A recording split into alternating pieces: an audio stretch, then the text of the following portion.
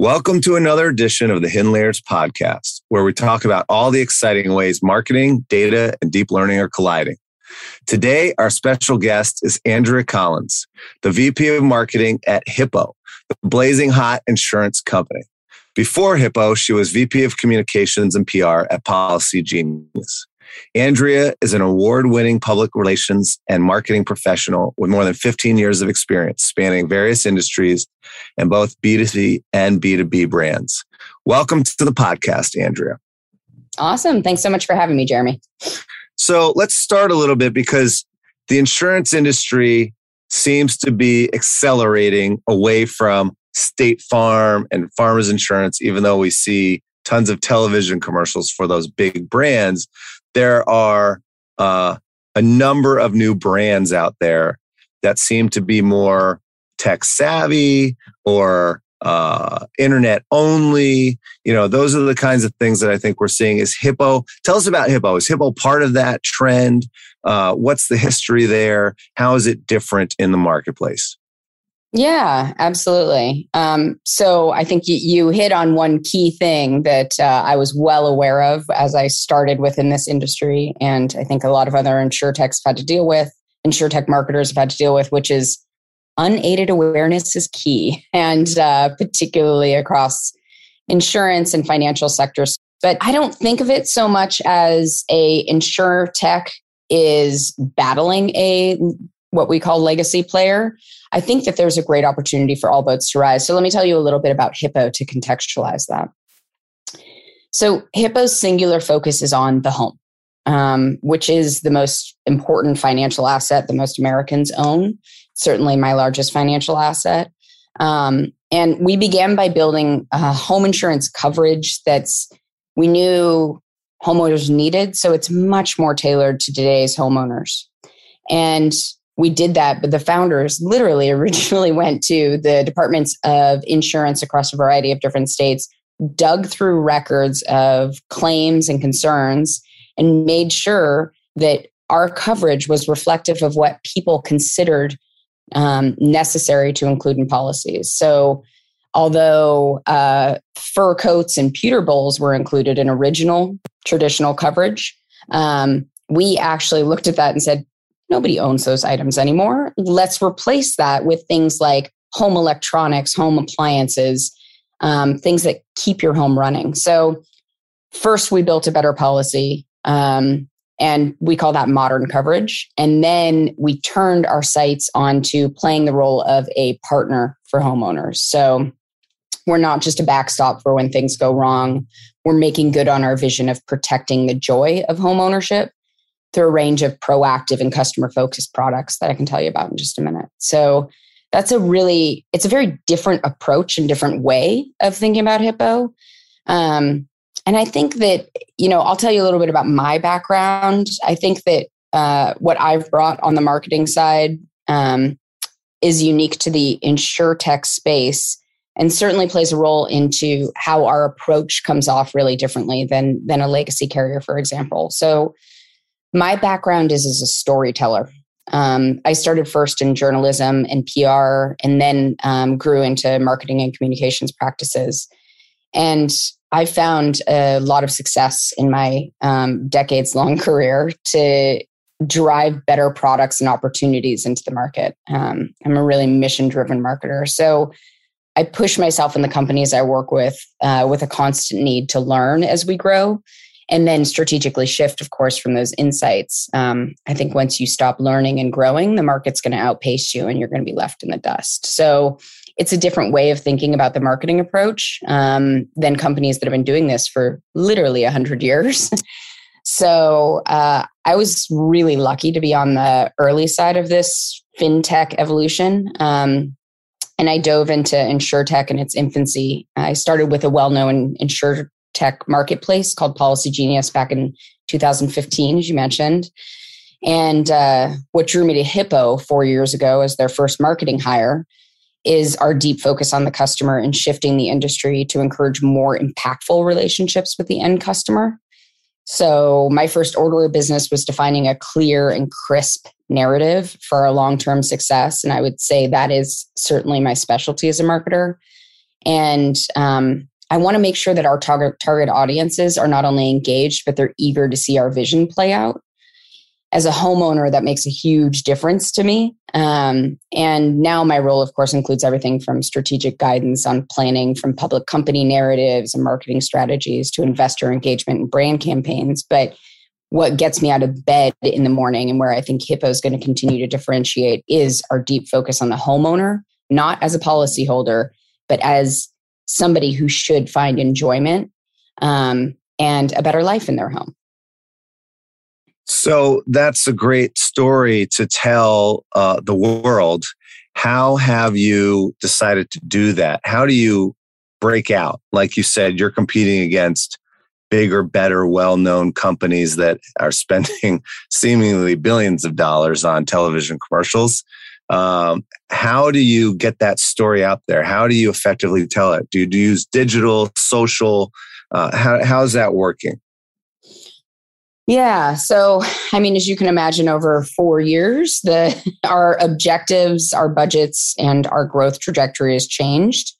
I've been with the company from Series A to IPO. So I think that initially our focus really had to maintain on education because we are a challenger brand. We are looking at homeowners in a whole new way, and we're asking them to behave differently throughout their journey with us. And so we have to educate and engage before we even sell. And so a lot of it was on upstream, top of funnel channels, but driving education with long form content, and then segmenting that audience in a really, really smart way. So we were not doing any sort of spray and pray tactics. As I mentioned, learning and growing is the ethos that I drive all of marketing strategies through. So we had to learn from every single campaign we were doing. In terms of the channel mix, that has absolutely changed over time. And we do have a really strong middle and bottom funnel campaigns running currently that give us a really nice understanding of how our audience segments are performing. But holistically, it's about refining each of those messages and educational tools over time. So talk to me a little bit more about the education piece and how that is delivered. Are you advertising a community idea and then driving them to your site where you have long form educational content that they can experience, or how is it being carried out? Sure. So there's a variety of methods that we use to educate. Up front, we use PR at the top of the funnel and some brand campaigns, speaking in our current marketing mix. And PR and a lot of the owned content pieces. And I'm boiling, syndicated content and content affiliates and all of that kind of into our owned channels. All of that is distributed under 3 key messaging pillars: growth, innovation, and technology.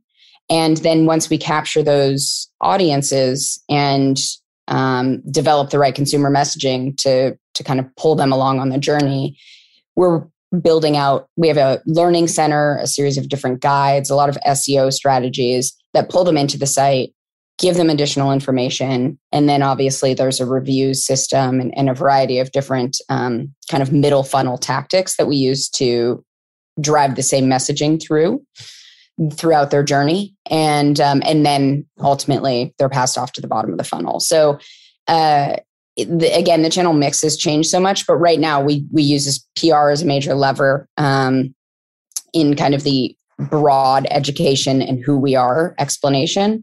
And then we use a lot of the content pieces to get people there. And then obviously the brand builds frequency and reach throughout television and radio, a variety of different channels. So can you tell me a little bit about what you're finding in the data and how you're refining these messages for different audiences? So for instance, I would think your audience is homeowners. Hopefully all homeowners want to enjoy the ownership of their home. So I would think, hey, it's everybody who owns a home. But how are you finding different audiences thinking about Hippo? Yeah. So you're obviously slightly jaded and potentially part of our key audience. A lot of people, they connect the moment they walk in their front door the first time, or that experience they go through when they actually purchase their home, as joyful. We'll take the mortgage process out of it for now, but there's a excitement, there's a pride, there's a thrill built in with that. And then they think of insurance, mortgage, a lot of the pieces that play a role in protecting that home or paying for the home as necessary evils.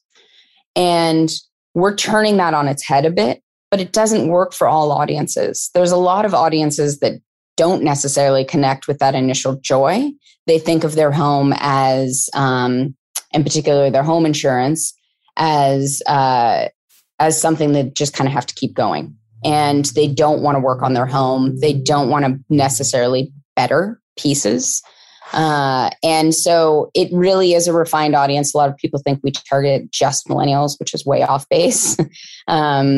We do have a nice audience that falls into everywhere from 20 to 60. And they're looking for a better future within their home. Now, as you can imagine, talking to people throughout subway rides or whatever day to day in New York, not everybody looks at their home the same. So you would be surprised. It's not as big of a slice of the audience as you might think. Interesting. And so I talked to a lot of my friends.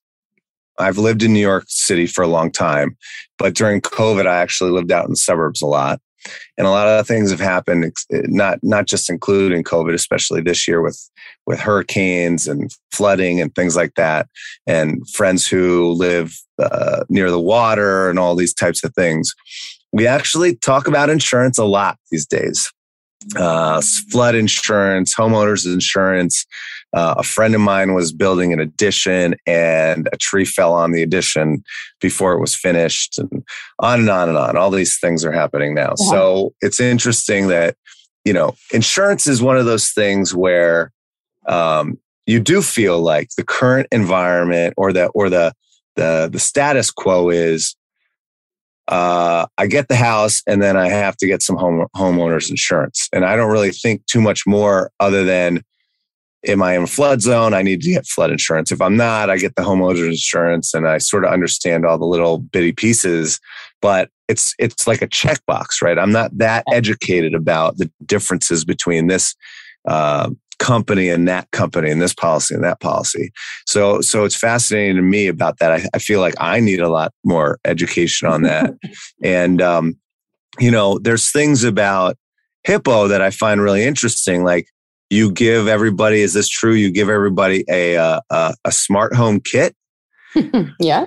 Well, so what's that about?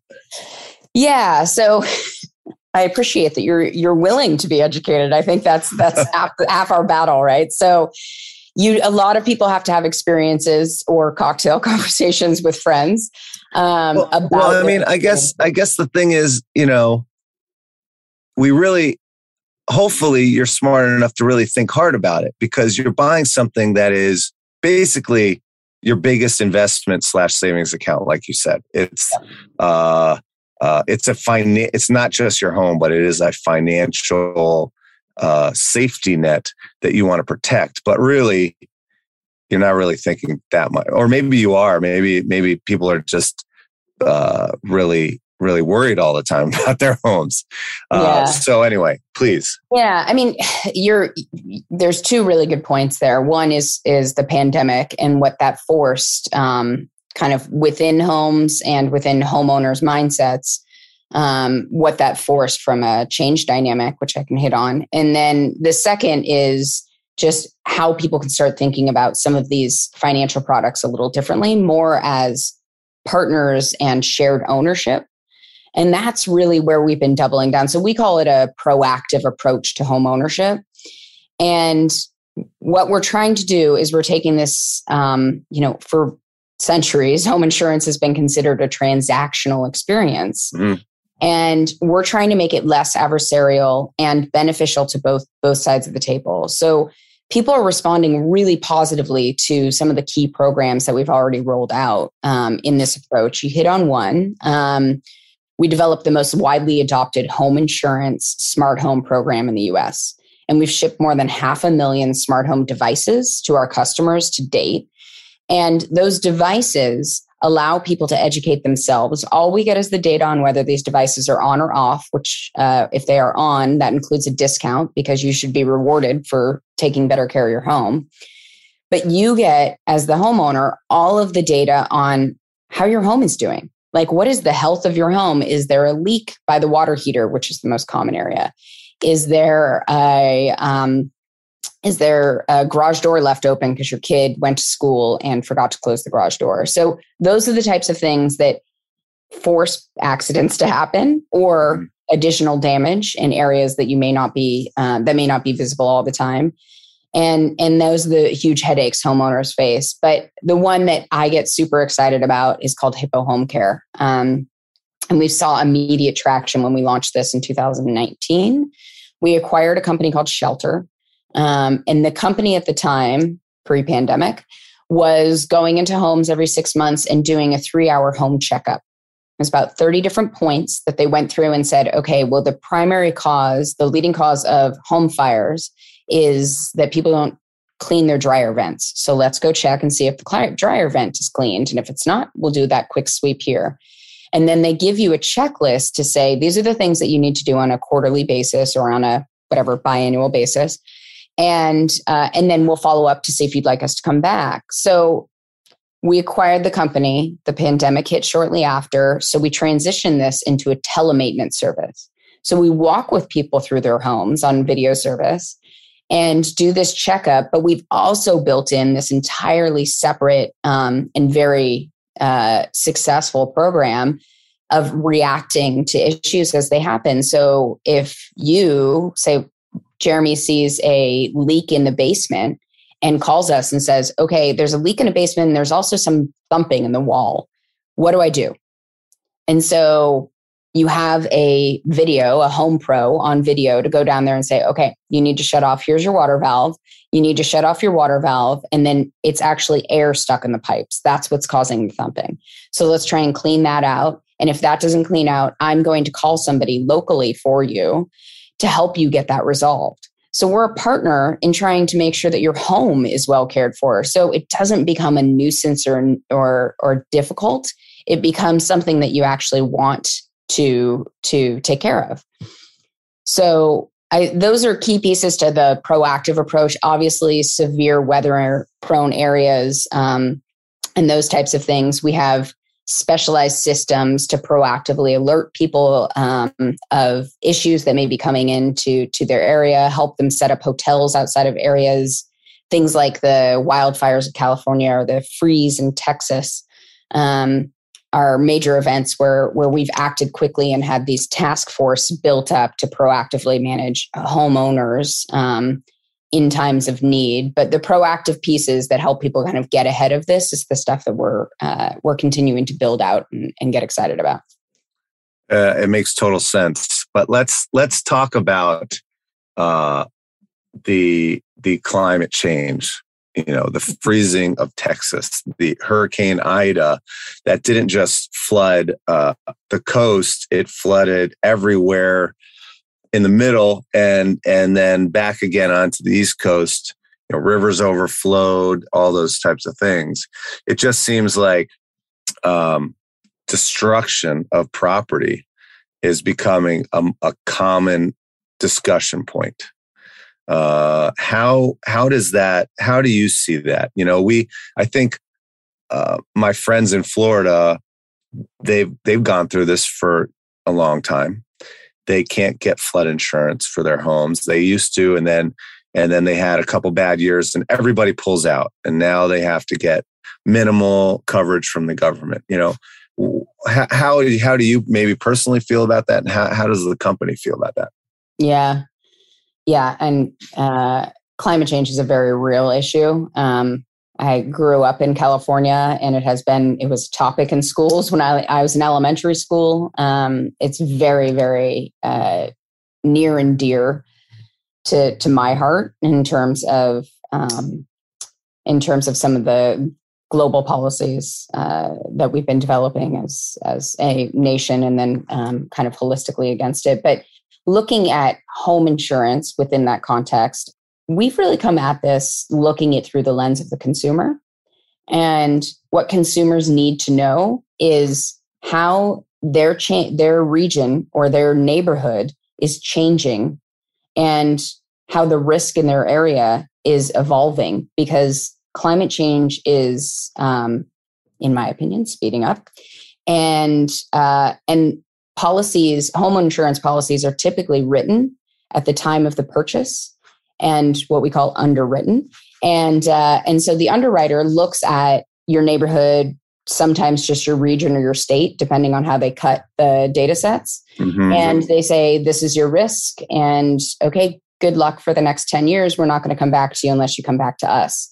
So I think one of the major differentiators for us, both on the data side from a product integration perspective and customer experience within climate change itself, is that we actually look at real-time data. We use aerial imagery, and on an at least annual basis, unless more often is necessary, and in some areas it is, we go back to the policyholder and say, this is your current risk. This is how your area has changed. We're not using the 100-year-old flood maps. We're using real-time flood maps.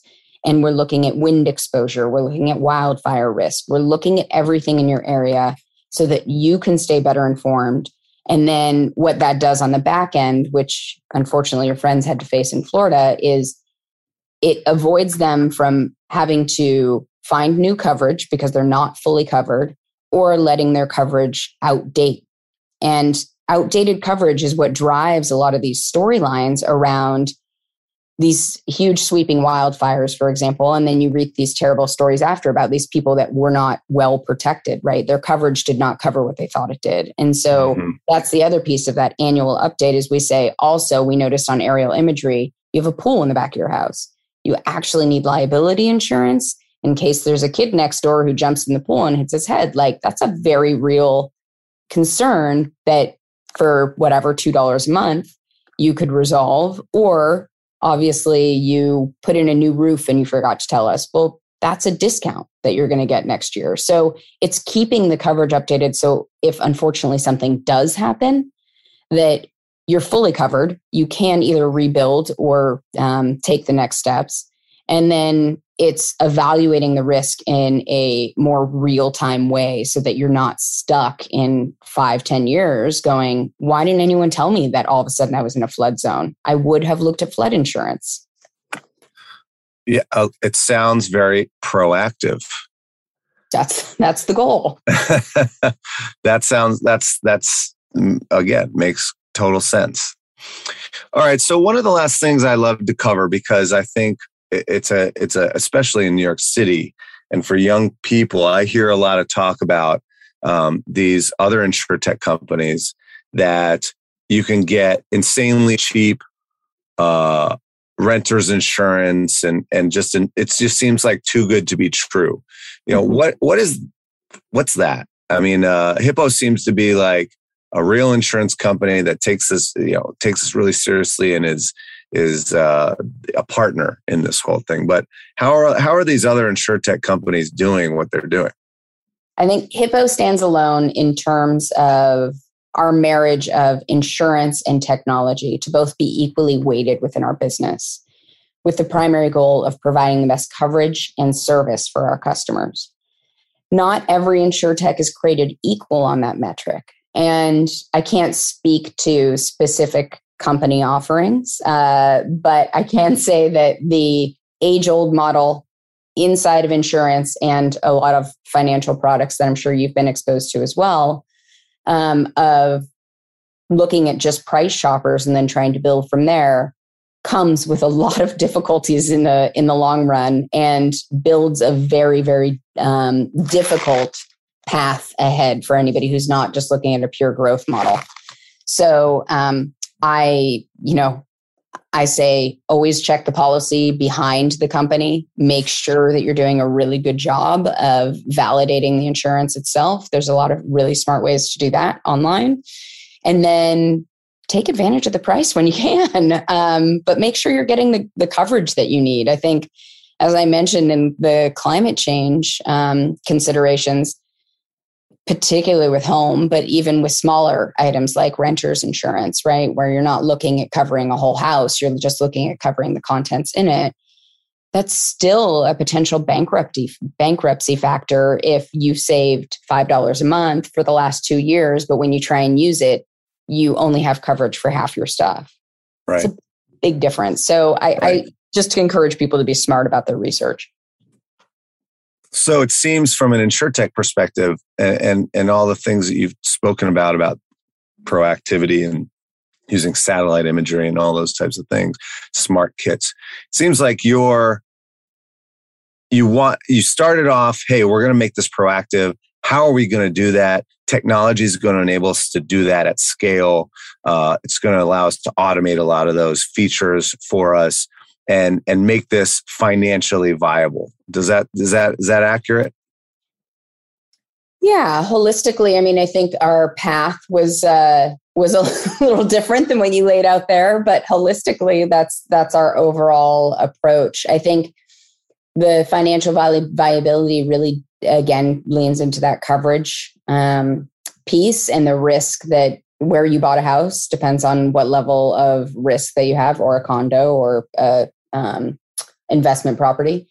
And I think that you really want to work, when it gets down to it, with a company who understands and can evaluate your risk on your behalf appropriately. So I think, of course, financial products are always balanced against price shoppers, but that's not the game that we're playing currently. Interesting. So to finish up, we're running out of time.